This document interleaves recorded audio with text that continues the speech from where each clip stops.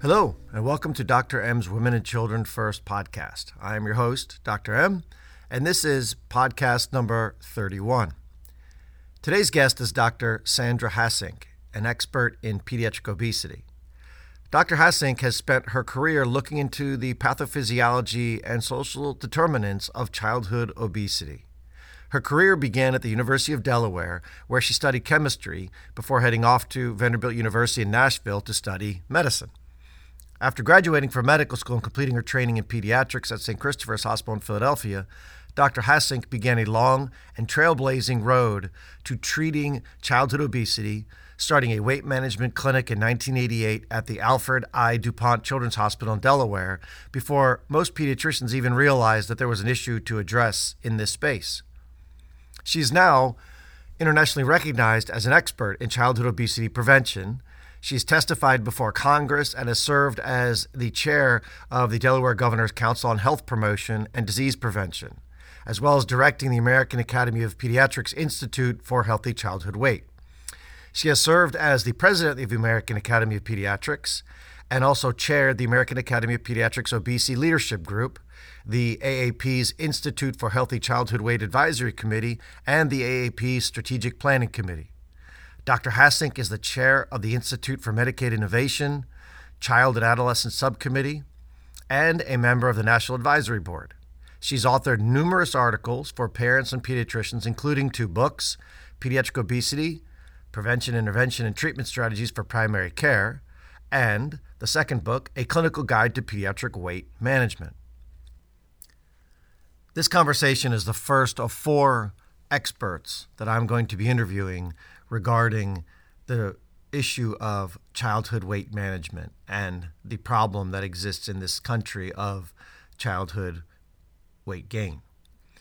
There are many angles to tackle, as we'll get into with Dr. Hassink today, of what is really happening in childhood obesity.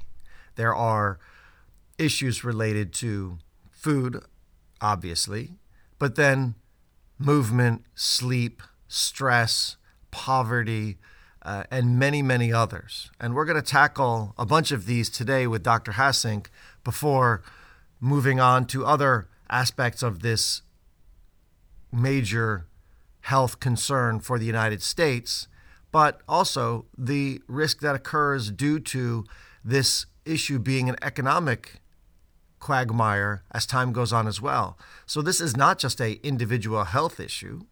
It is also a societal issue. So we're going to look at this from many angles. For me, as a pediatrician, and Dr. Hassink as a pediatrician, we both come at this at the point of we love these kids and we want to see all children thrive in this society. And when we see a societal problem such as childhood obesity worsening year upon year upon year, we have to start looking for new ways of reducing the burden that is childhood obesity.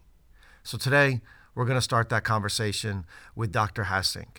And she is the perfect person to start with because she has so much history to discuss with her experiences over the past multi-decades.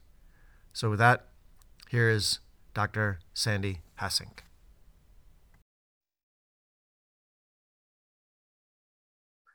Well, good afternoon, Dr. Hassink. Welcome to Dr. M's Women and Children First podcast. I am so grateful to have you here on the show. So welcome.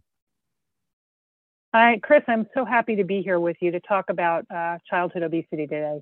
This is going to be a great conversation. I've been really wanting to have this for quite some time. So, we know that obesity roughly in the 1970s when I was born touched about 5% of the children's lives in existence at that time. And now, depending on the study you read, we're north of 17, 18%, which clearly got exacerbated by the pandemic.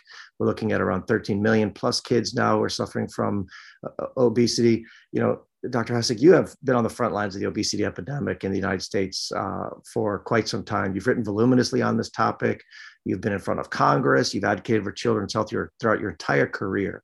So I'd love to get started with just your take on what is the lay of the land of pediatric obesity today, and what are our current efforts to stem the tide? So thanks, Chris. I can clearly remember when I first became aware that obesity might be more of a problem than we thought it was. And this was in the late 1980s. I had been working in a pediatric clinic, and pediatricians started to refer me kids who were having trouble with obesity. And at that point, this was really something we hadn't seen to this extent before. Kids were really struggling to maintain a healthy weight. Parents didn't know what to do. There wasn't really much written on the subject of childhood obesity. We looked to adults for some intelligence and information. And as we've seen through the whole obesity epidemic, the adult obesity epidemic has sort of preceded the childhood obesity epidemic. And so now about 60% of American adults have overweight or obesity. Over the years, we've learned a lot about obesity, and this isn't just excess weight. Obesity really is a chronic disease. When children and adults have excess adipose tissue, which is fat, that fat isn't just sitting there in your body doing nothing. That fat is actually pumping out large amounts of hormones, cytokines, inflammatory factors that affect all parts of your body. So this is one of the bigger understandings that we've come to over time, that this just isn't, excess fat that just sits there and you either have more of it or less of it. This is fat that is active in your body and causing a lot of problems. And of course, that's why pediatricians, since about 2000, we've had obesity on the strategic plan of the American Academy of Pediatrics for about 21 years because of the health impact of obesity. And as you rightly said, about 19% of kids have obesity now. And we haven't been successful, and makes me actually very sad after all this time. We have not been successful in stopping the escalation of obesity. We just haven't been able to do it. We had some hope. A number of years ago, we saw a little dip in our younger kids, our 2 to 4 year olds, that popped right back up. So this has been a journey of understanding, of trying to find solutions, and importantly, of trying to stem the tide of weight bias and stigma that gets in the way of solution finding, both for medical practitioners, the culture at large, the children and families affected by obesity. Obesity started out, and in many ways still is, an issue that people judge. They're very quick to judge people with obesity. Parents have told me they'll be in, say, the grocery store with a little toddler who has obesity, and people will be out loud making comments to that mother and to that toddler. And this is really hurtful, harmful, not solution oriented. So many of my patients would come to me just really at a low ebb because of the difficulty of dealing with obesity and the further difficulty of just being judged all the time. I've had teenagers say to me, I don't know what to do, Dr. Hassink. If I eat lunch in school, if I eat a regular lunch, the kids are saying, how come you're eating a regular lunch? Shouldn't you be watching your weight? And if I eat, very little, they comment on, oh, she has to eat very little. So people feel really caught. And, because we're talking today to moms and children, I just want to assure people this is not an issue of blame and guilt. This is an issue where there are many, many factors in society, in the culture, in the food supply, in the stress levels we're experiencing that have conspired to sort of create this epidemic. So it doesn't mean we don't individually have to try to take action, because we have to take care of our health, and we have to recognize health problems and try to take action. But it's not a blame and guilt situation. Yeah, and I completely agree. As a pediatrician, anything that levels judgment on a child is often going to help them, unfortunately, run in the wrong direction, especially the teenagers. We don't want to make somebody feel worse about a situation they're already in, especially when the playing field that they're sitting on is set up to make them gain weight, right? Whether the school food, whether it's home food, whether it's lack of available spaces to have adequate exercise, whether it's not getting enough sleep because they have their phone in their room at night, so they're getting interrupted by friends. There's a million variables coming into this. So let's segue there, because I think that's sort of the key. we know, and I've read some of your work, that you very clearly state that this starts all the way back in the womb. Overweight mothers or obese pregnant women are more likely to have children who are obese, and they go on to have more problems. So let's start there. Where do we think the whole thing is starting, or better yet, you just break it down? What do you think are the most top 5 variables that are involved in obesity right now? I will be glad to do that, Chris. And first, not to be too pushy about it, but I want to make sure we're using person first language in this interview. We always want to say children with obesity, children with overweight, and not obese children, obese parents. And I'm very strong about this because the culture has just insisted on labeling people with obesity as obese people. So when we start about that, I'd actually like to take a developmental approach here.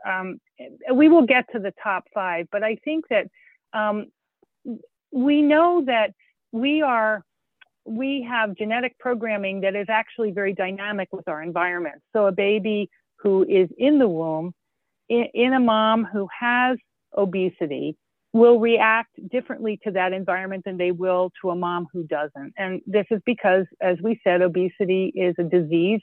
It makes you metabolically, there are metabolic changes that occur in obesity. And that child, because of this, will have more obesity risk in childhood after they're born. Now, this is not to say by any means that if you have obesity and you are pregnant, that you are going to be destined to have a child with obesity. This just increases the risk. And what we see across childhood is risk factors just tend to accumulate. So if you have, say, obesity in your family, you may be concerned that the children in your family are going to have increased risk. And that may be true. It doesn't destine them for obesity, but they may have increased risk. And then if you add that to, say, having gestational diabetes in pregnancy, which maybe you weren't aware of and maybe you weren't able to control, that may add some risk. So what we're looking at is, I think, a situation of cumulative risk over time that just adds to this.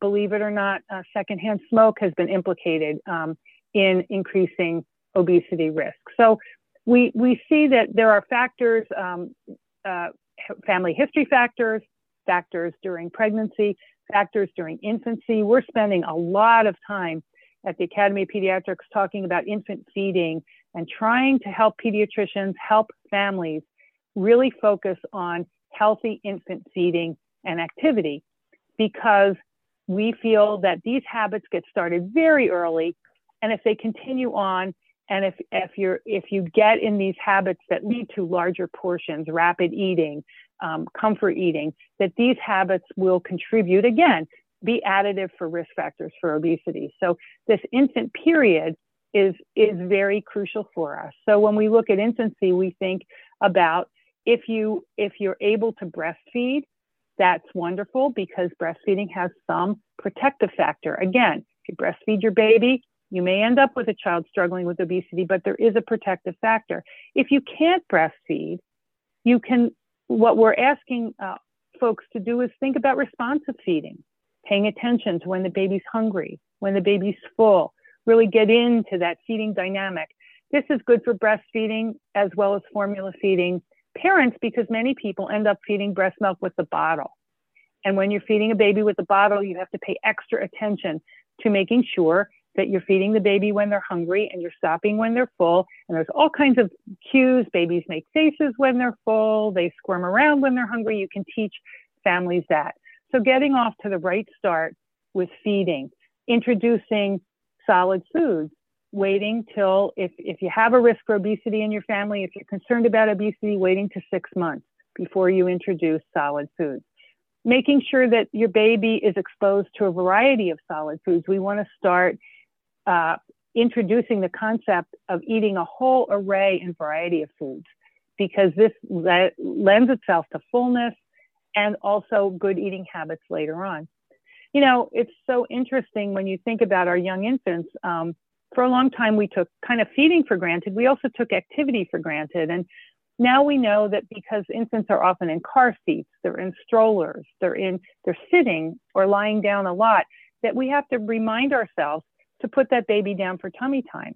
and let that baby move in a safe, supervised space, because this promotes the habit of activity. And as early as maybe 2 or 3, you can look at kids who are less active and more active, and then track that habit pattern further into childhood. So there's a lot of these crucial infant factors that I think we kind of took it for granted. We said, we know how to do this, but in the context of the epidemic of obesity, we have to pay extra attention to them. Yeah, and I would agree. I think that's the news to use for folks, is to look at these root cause, or what I call headwaters of disease issues. So if you can find out where some of these pathways are being disrupted early on and change them, that changes a lot of downstream risk. And I think that's quite critical. And other big factors I know you've talked about in the past, sleep is a major one. I think that's a big one to talk to about parents as well. Yes. Well, I would talk about a number of things here. Sleep goes in the category, sleep itself. Too little sleep lends itself to a risk for obesity in and of itself, and also by promoting tiredness and overeating for energy. Routines in general are something that I think are somewhat protective. So meal times that are predictable, snack times that are predictable, sleep times that are predictable, activity times that occur every day. So these healthy routines, if families can get into these routines during the day, they're actually extraordinarily helpful. The other thing families find very helpful is to really look at their environment, look at your home, look at your kitchen, see what's in the kitchen. You can certainly have any food you want in your kitchen, but if you have a 5 or 6 year old who you would really like to have eat healthy, and you have snacks in different parts of your kitchen, the 5-year-old knows that, and they're going to ask you for them. And they're going to ask you for them repeatedly. And you're going to have to make a lot of decisions during the day about, is this the time I want to give the child a snack? Is this not the time I want to give the child a snack? So you can mitigate a lot of that by just looking at your kitchen and saying, what foods do I really want my family and children to be eating? Those are the foods I have in my kitchen. Yeah. And the other foods you can bring in extra for holidays, certainly you can for that day, but that helps you not have to make 1,000 decisions a day about food. Because, for example, if everything is in your kitchen that is healthy, your decision making is much less. And we, of course, know that snack foods and what we would call treats are foods that are basically, oftentimes they're man-made processed foods that are literally engineered to be tasty and to promote overeating. So it's hard to eat. A child may have trouble eating more than one apple, but a child's not going to have trouble eating a bag of potato chips. So just being cognizant of all food has different palatability or tastiness. And that years ago, this started, as I understand it, years ago, the Army was trying to figure out how to help the service people get enough calories in when they were on maneuvers, and they needed like 4,000 calories a day, and it was hard, and their meals were not very tasty, and so they began looking into how can we make this food taste better and better and better, and that science got rolled into the food industry. And there's actually a point called the bliss point at which you will keep eating a food even though you normally would be full, because the taste of that food is driving you. So parents can kind of try to understand what's really happening in their environment and take a proactive sort of stance about what do you want in your house, and then how does that impact how many food decisions and things that you have to deal with during the day. Yeah, and I think it's really interesting that you say that the sort of the taste factor as another reason to drive someone to eat more than they otherwise would, or even the rapidity of how fast you compress the food and you don't give your stomach a chance to catch up. I found it fascinating in Rick Johnson's work that what he calls a survival switch, when you consume fructose, it turns on actually a foraging behavior. When the fructose drops the energy in the cell, it tells the cell, okay, this is an alarm signal, and there's no counter-regulatory effect, so it keeps dropping it. So it sends the cell into a panic state, which turns on foraging behavior, even though you are well-fed. And I thought that was another really fascinating thing, because throughout my career, I always wondered why somebody who is carrying around extra weight, who's clearly calorically satisfied, would still otherwise be hungry. And, and again, back in the old days, people would blame those folks for, there's something wrong with you psychologically. It's clearly not the case. What's really happening is there's cassettes of genes that are involved in this, that are driving behaviors that the person may otherwise not control. To your point, we've made food tasty to the point that somebody will otherwise choose to do something in the benefit of the taste. So I think there's a lot more here driving psychological decisions from a cellular level that I think that we need to keep researching to help people understand why pathways like this are hijacking their health. Well, there's no doubt about that, Chris. And there's also, I can't tell you how many endless hours I've spent just talking to parents and families about hunger, because hunger at its very base, clearly, if you don't have enough calories and you don't have enough energy and you're starving, you will be hungry. But for most people, fortunately, that is not the case. So hunger can be triggered by many, many things. You can smell food and get hungry. You can associate food with pleasant experiences and get hungry. Food itself can be a reward because it triggers the reward circuits of our brain, and you can use food as a reward or a comfort. Visual, if you see food, you can get triggered. Emotions can trigger food. Stress can trigger eating, because eating in the immediate time that you're eating kind of mitigates some stress. So there are many, many triggers for hunger. And so when a parent hears a child say, "I'm hungry," boredom is a trigger for hunger. So when a parent hears a child say, "I'm hungry," one of the things we try to help parents do is take a minute and think, when was the last meal and snack? What could be going on with that child right now? Did they just, finish playing with a friend and now they don't know what to do? What I have asked children in clinics, what could you do if you're hungry instead of eat? Now, this sounds like a crazy question, right? But the children really get it. And children will say to me, "I could go outside and play. I could color. I could, put my Legos together." So parents, because we're parents and because it's sort of a primal reaction that when your child says they're hungry, we have this primal need to feed our children, and that is historic and it's survival and it's all good.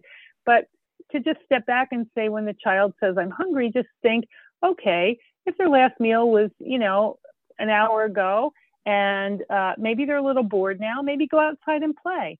Now, if they come back and you have a healthy snack and it's snack time, that's okay. But I think just trying to get hold of these automatic things that we may do as parents and just take a minute and think, what's happening here? What could be triggering the hunger? Sometimes we've had kids even put lists up that gives them ideas. What can I do when I'm hungry besides eat? Go do something, see what happens. Often they go do something, they get engaged, and they can wait till their next snack or meal. Yeah. I think, sort of giving them another opportunity to think of fun activities. But I think you also noted in some of your pieces, the gamification. You didn't call it that, but that's sort of what I'm calling it, the gamification of how they have access to food. So putting the foods you want them to eat in the front of the fridge, putting the foods you don't want them to eat in the back of the fridge. Talk a little bit about that, because I think that's really important for parents to hear as well.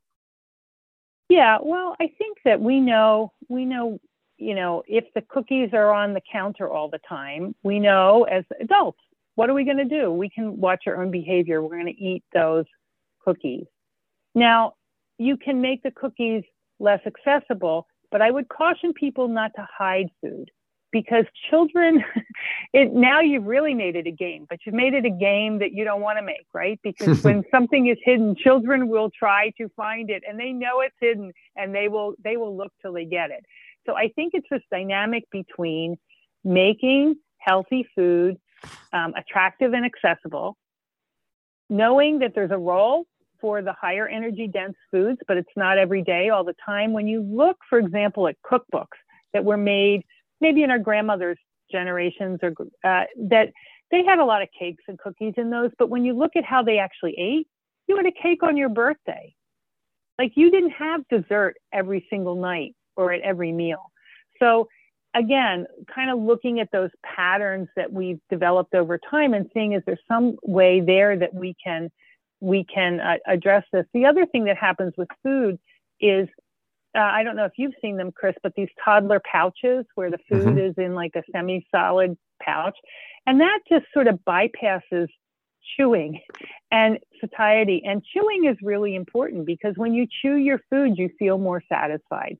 So things like, that's why people struggle so much with sugared beverages and sugary drinks, because first, it's hard sometimes to think that, you don't really appreciate all the time that you're drinking a lot of calories, but they're not really as satisfying as if you had to chew, say, that many apples worth of calories. You literally couldn't do it, right? Right.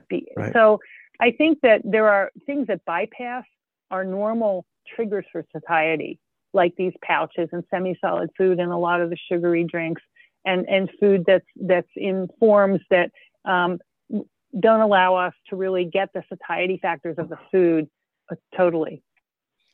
Yeah, so let's pivot here because I think it's a good segue point to talk about school food, because a lot of my children, we have a 70% plus Medicaid population, and these wonderful children are getting 60+% of their meal calories through school-based food nutrition. So I went online just before coming to speak with you and looked sort of at just a Southeast middle school breakfast. And they had the item choices were sausage biscuit with a muffin chocolate chip and juice.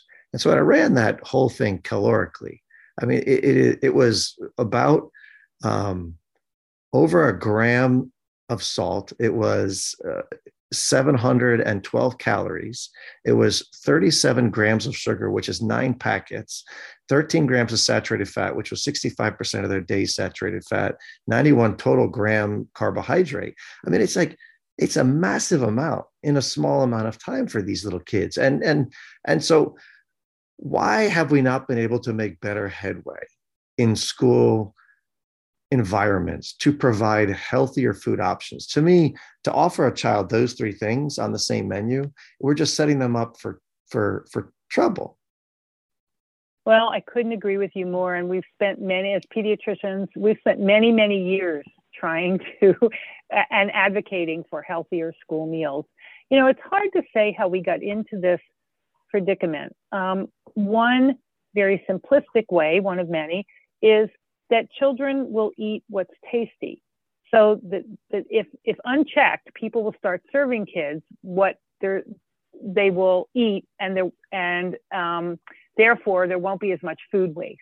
So if you have, if you have a choice between, the muffin and maybe a cut up apple, and you're looking at your trash cans after lunch and seeing there's no muffins in there, but there's a lot of apples, people sort of, they put the cart before the horse. They think, well, clearly I should serve the kids what they'll eat because they won't waste food and they'll actually eat the meal I'm giving them.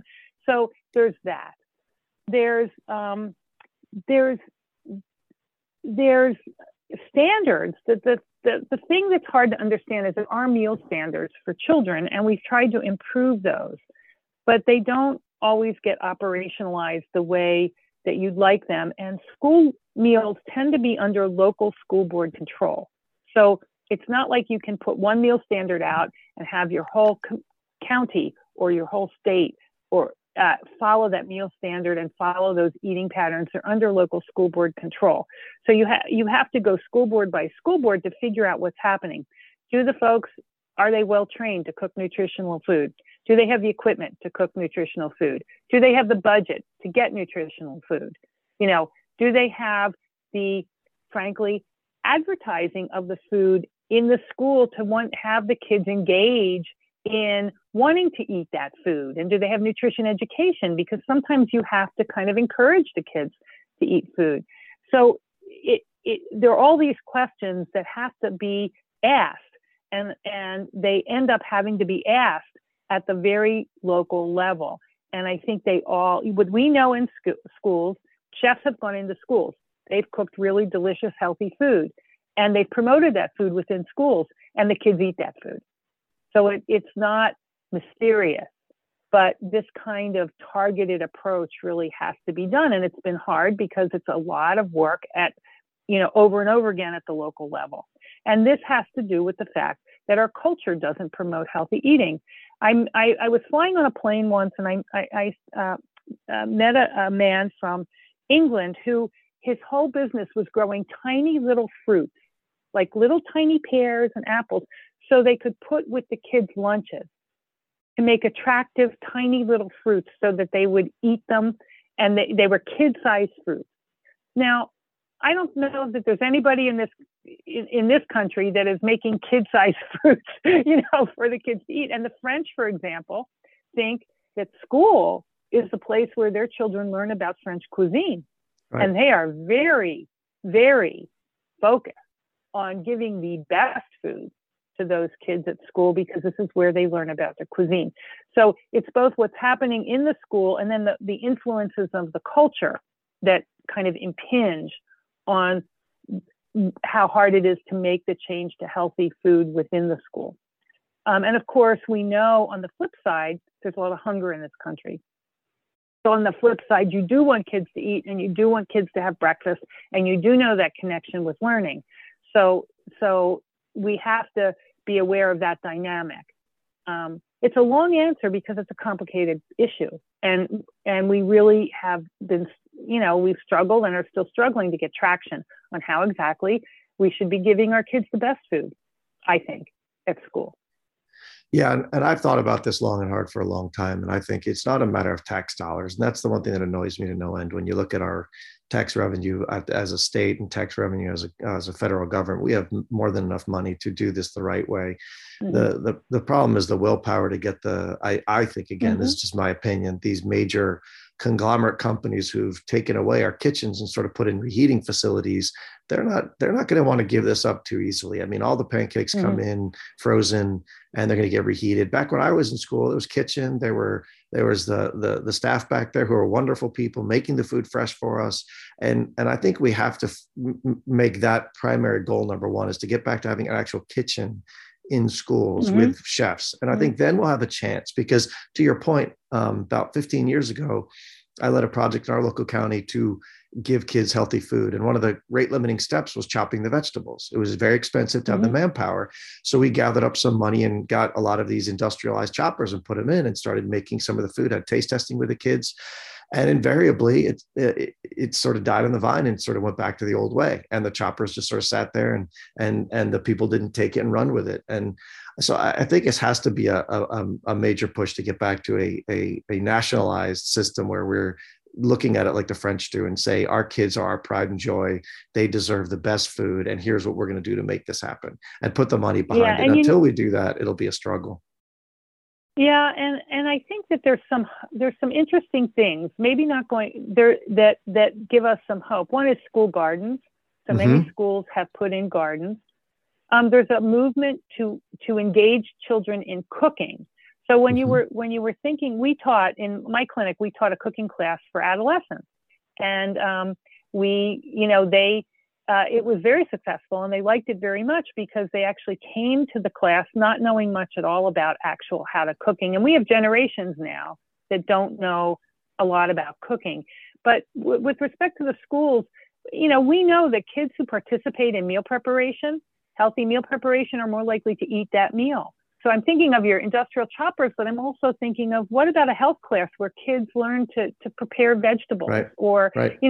What about those kinds of, I call them innovative. They're not really that innovative, but they need, as you said, the desire to offer our kids the best food. And food and nutrition are really health issues. They're not a sideline issue. Right. But, oh, by the way, we have to feed the kids. Nutrition is a foundation of health, right? When I would speak about the foundations of health, nutrition was always a foundation of health. Nutrition, nurturing environment, nurturing relationships, and healthy environments.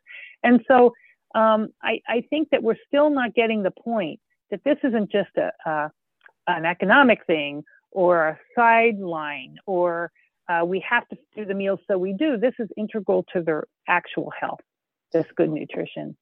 Yeah, and to your point, when you stated earlier in the podcast, that these fat cells are metabolically active and immunologically active.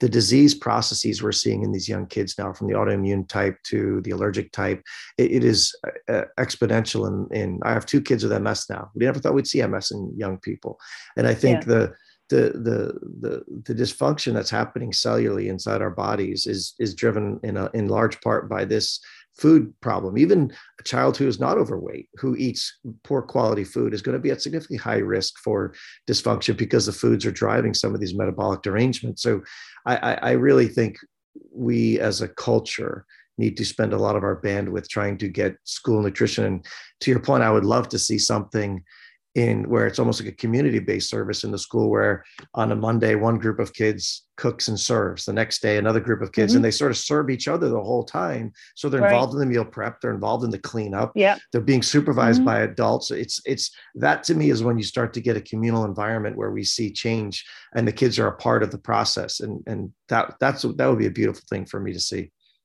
And it would be beautiful, because just from my experience with our adolescents, learning how cooking techniques and how to plan a meal, and what we had them do is they cooked in the class, but they didn't eat it in the class.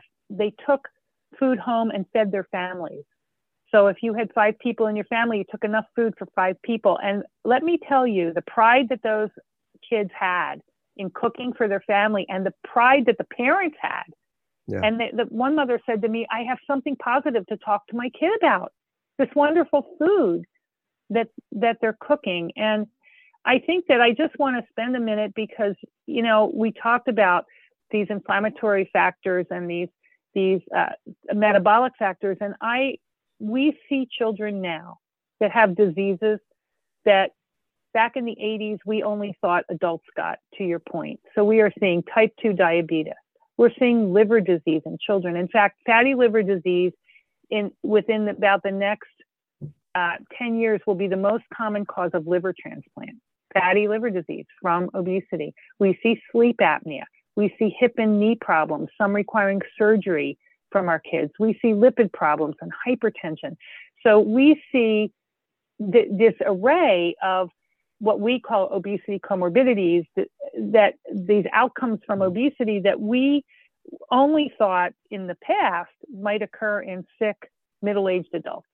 And now we're seeing these type 2 diabetes in school-age children and liver disease in preschool children. So it's been alarming. And I think that fact of these diseases is incredibly alarming, and I think somewhat underappreciated by people, that these diseases really are chronic diseases of adulthood that have literally come down into childhood to our youngest children and are compromising their lifelong health.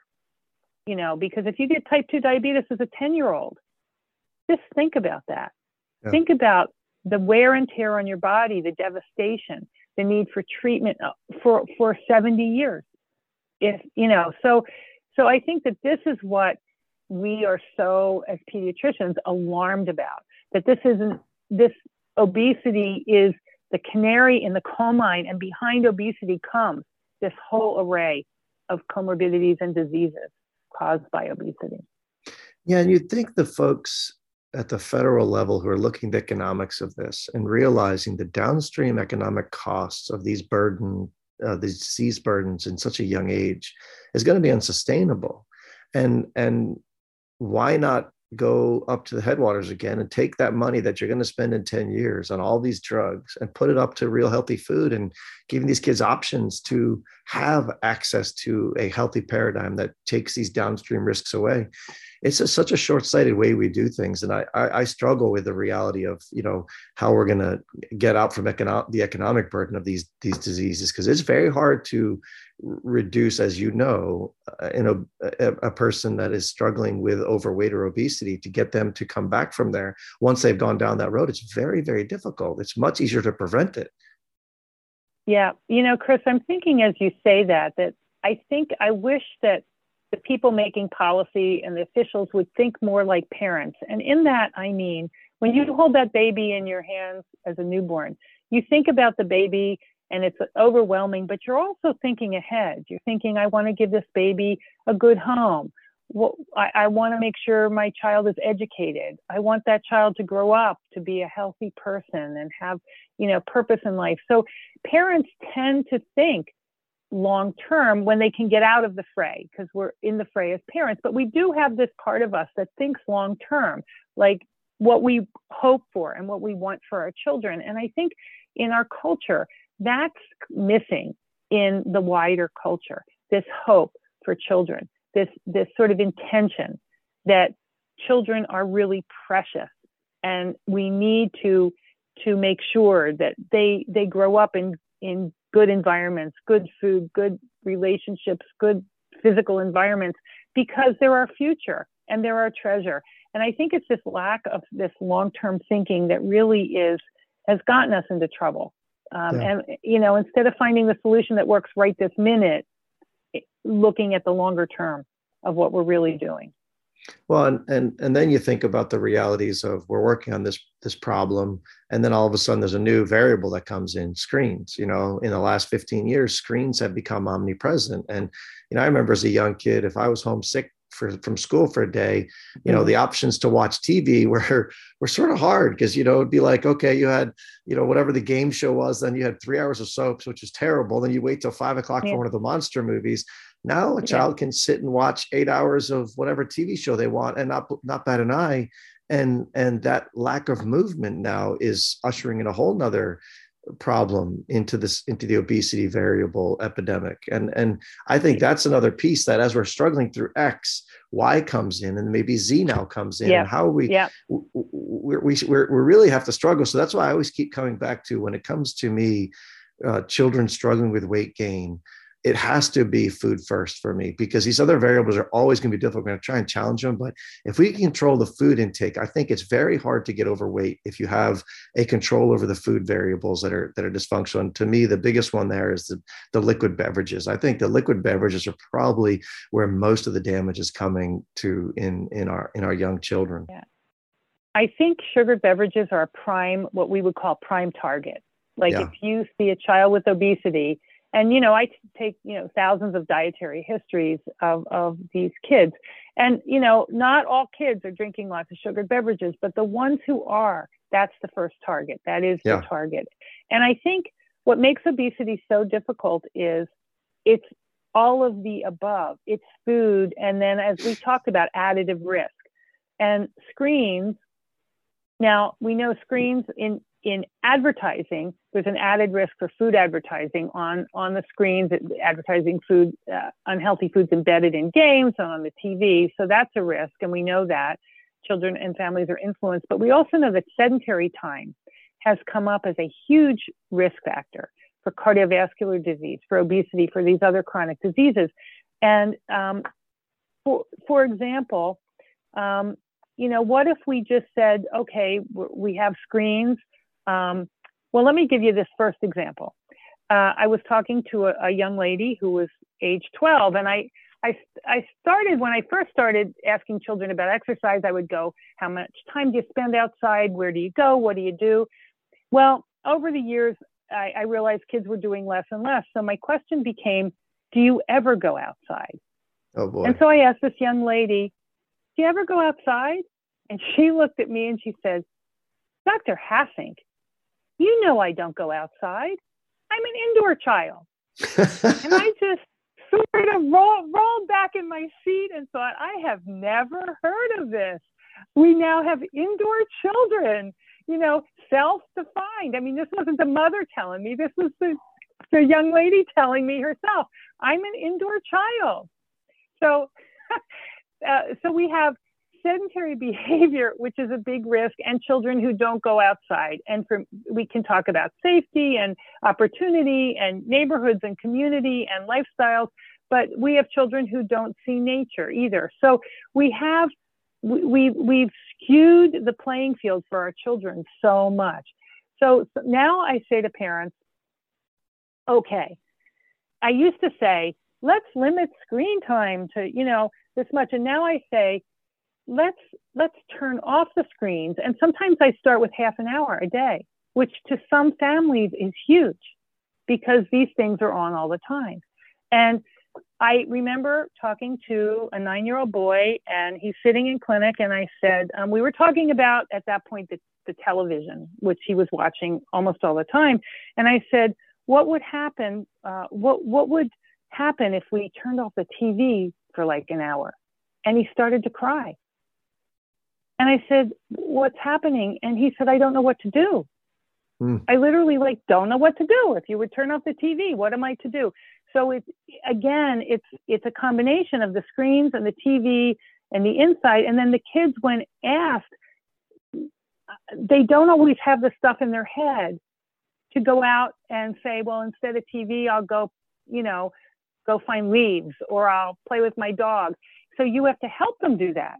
And I think parents need to help them get this interior resilience that says, if I can't watch TV, what is it else that I could be doing? And families can do that by, doing some family activities and encouraging some of these other activities for the kids, because, the kids are okay. And of course, then you have the issue of, many kids have said to me, I would be glad to go outside and play, but when I look outside, there's nobody out there.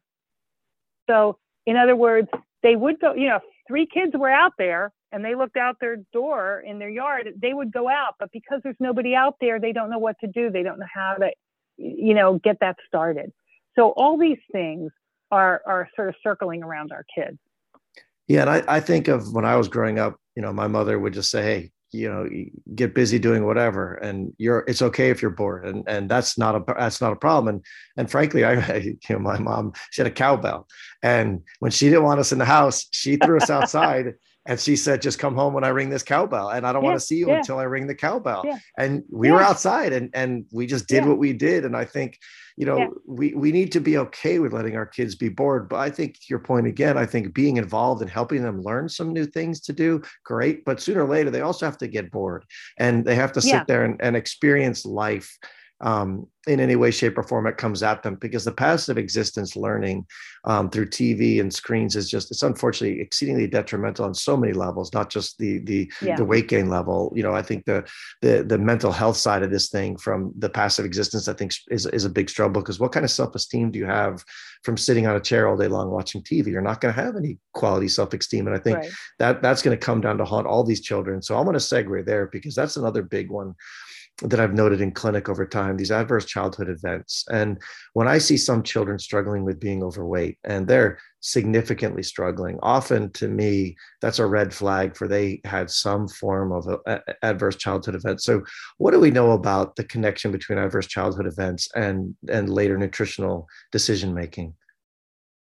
So, it's just to your point, a lot of times I'll be looking at a growth chart and you'll see a kid who's maybe gone along okay in the normal weight range. And then all of a sudden there's this point where the weight goes up. And if you say to the family, what happened at that point? They might say, well, maybe there was a divorce, or maybe the grandmother who lived with them passed away, or maybe they moved to a new neighborhood. But there's oftentimes something that happened. And so one of the things we learned is that when families are stressed, the first 2 things that go out the window are nutrition and activity. Like under stress, it's hard to hang on to healthy nutrition and activity lifestyles. And we kind of all know this just from looking at ourselves. And so we know that what we would call the stresses of living, like the things I mentioned, can often derail you from healthy living till you regroup. The trouble is, it's hard to regroup, and it takes maybe a long time. And by that time, the kid's on a different path. They're now used to eating differently or unhealthy foods or not going outside.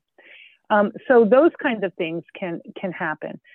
Trauma is also just traumatic events in your life. With stress, we talked about food as a comfort. What do kids have to turn to when they're stressed? If you're a little kid and you're stressed, what might you turn to? Well, you might turn to food, you might turn to screens. You don't have a lot of repertoire as a child sometimes to mitigate your own stress. So children under stress, often the environment changes, the people around them change, their own stress level and responses to food and activity change, and stress itself gets your body in a state where you're more likely to gain weight.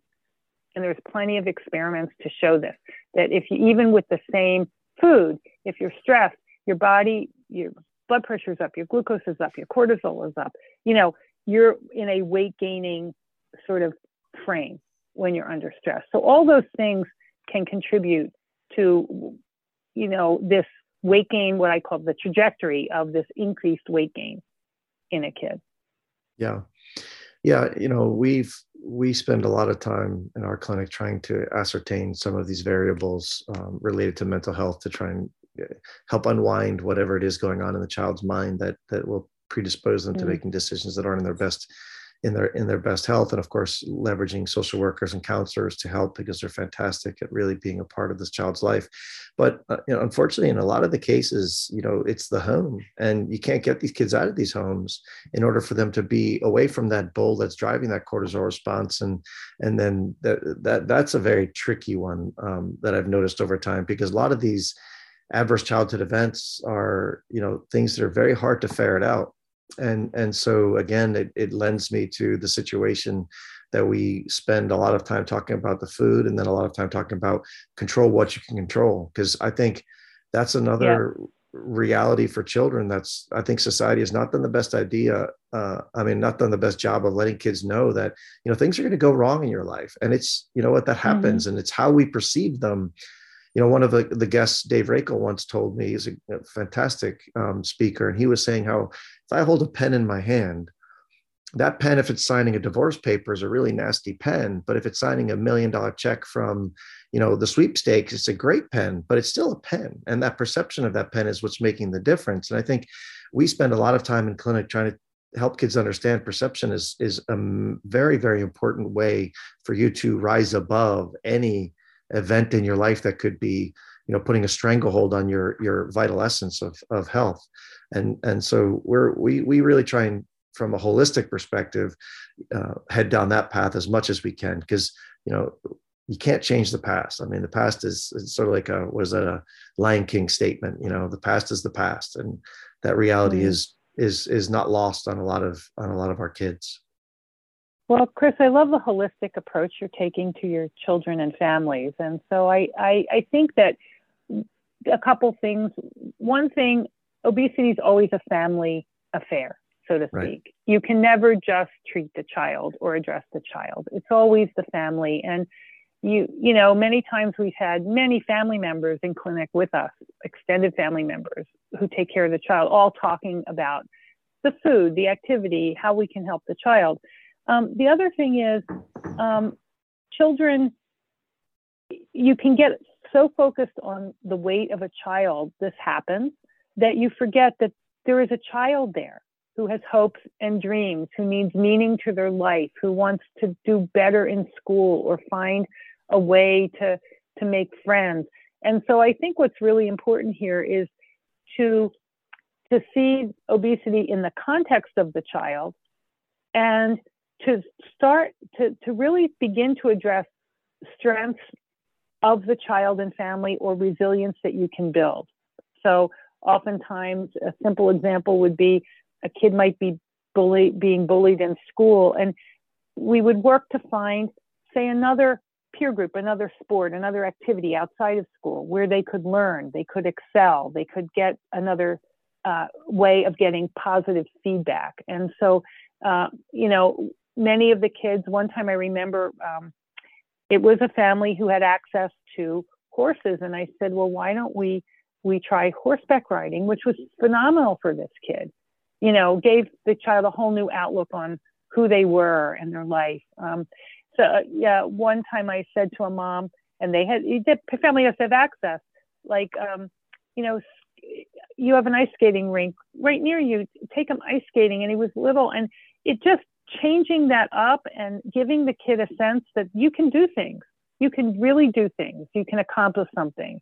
And there are other people, maybe not your peer group at school, but there are other people who can really be positive and help you do those things. So looking at the whole child and realizing that the kids really want to be engaged with other children, to have positive experiences in their life, to get positive reinforcement, to find meaning and purpose. I mean, all those things are what we all want. And I think what you're saying is to look beyond the weight and to look at that whole child, because those strengths can help you deal with the challenges of weight.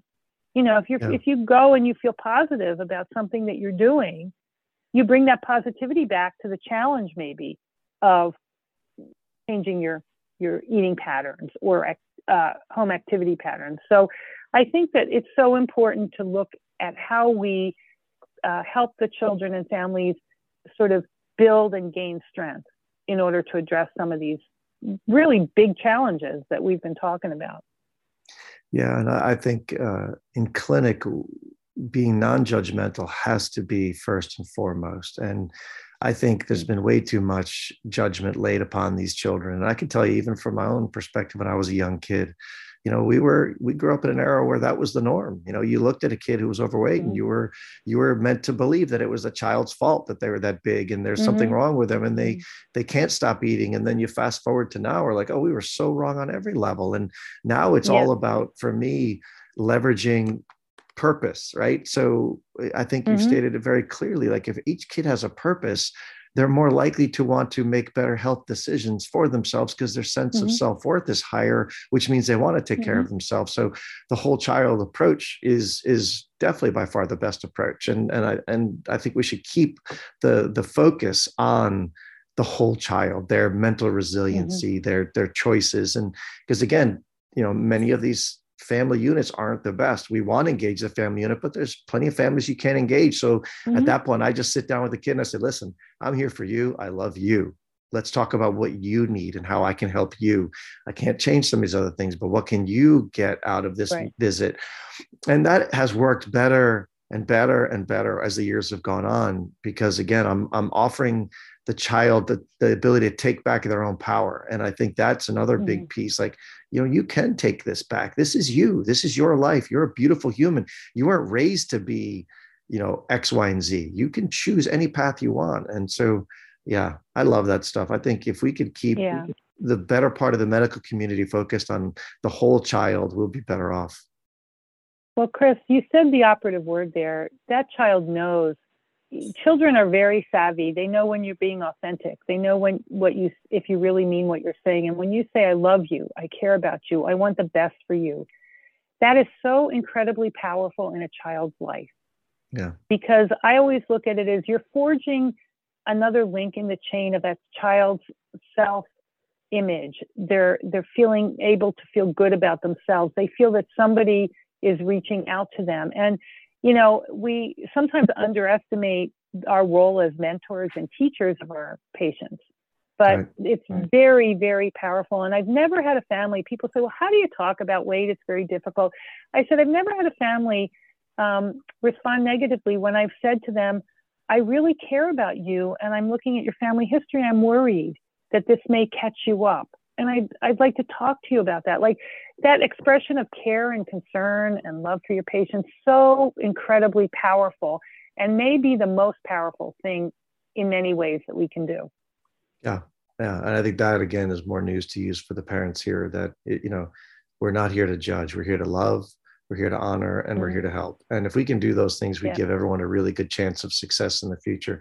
So, Sandy, I want to be conscious of your time. You have been an amazing wealth of knowledge here. I tend to ask all of my guests one question, and to me, it means a lot, because someday I hope to have the ability to do something like this. But if you were able to have a golden ticket that you could hand to President Biden or to Congress to get one big thing changed, what would you choose?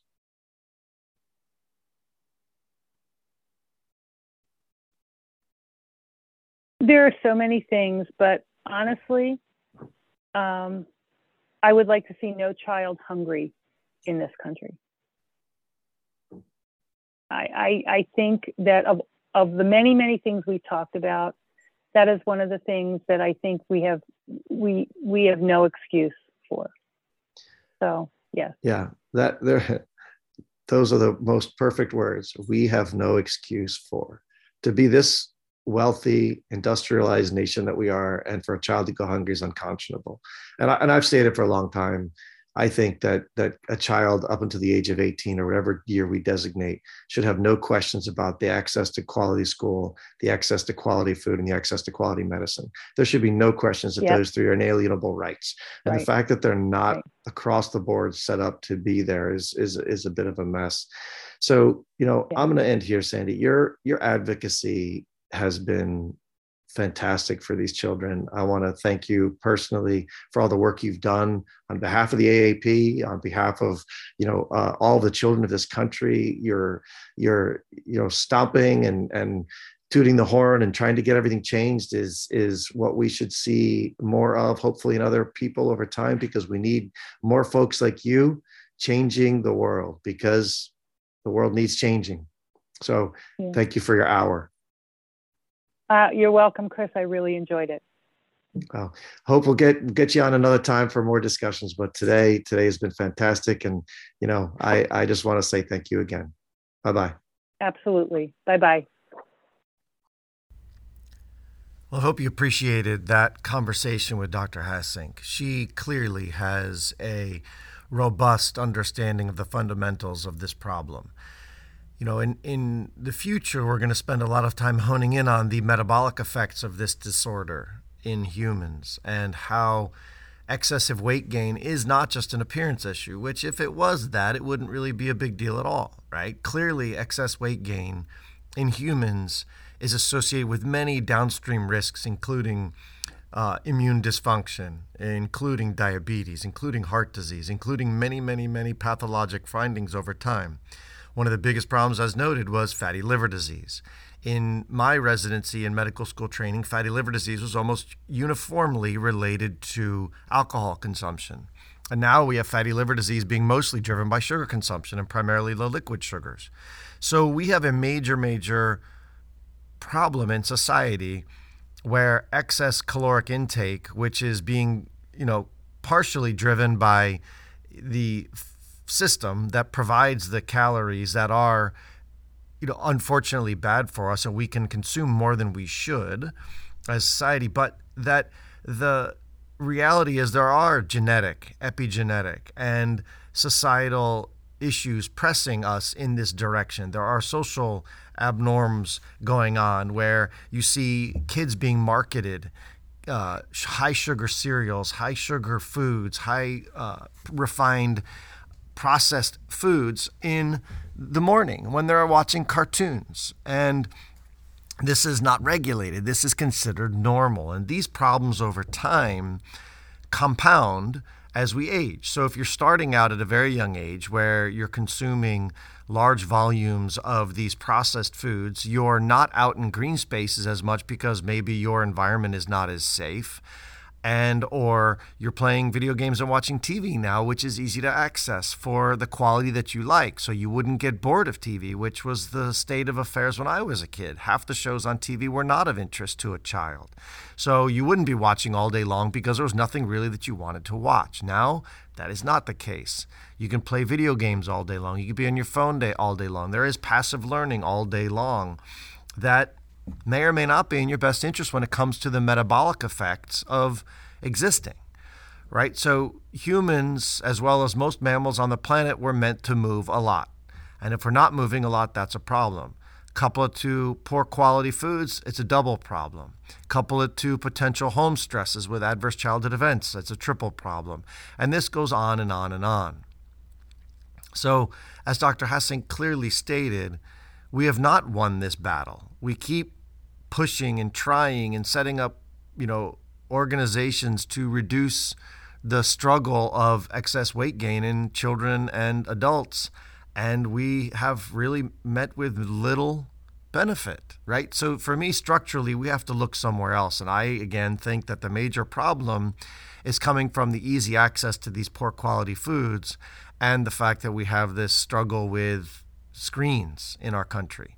We have to get our society out more. But one of the bigger things that would be of most value to me would be changing the price point of high quality and low quality food. So if we flip-flop this and change the subsidies from storable refined grains, which drives the production of these poor quality foods, to paying for the high quality foods, that is the proteins and the fruits and vegetables that are really good for us, maybe the expense of the bad food would push people away from consuming more of it, and the quality cost of the better food makes people push towards it.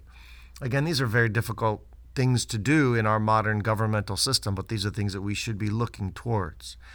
And we're going to move on in the next couple interviews with some specialists looking at why we consume certain foods based on the neuroscience. And also, we're going to talk about just the global land of the public health strategy against this problem. And tackling this in every way we can. So we're going to leave that one today here at this point, and we'll carry this conversation on next with Dr. David Katz. I hope you have a great day. As always, hug those kids.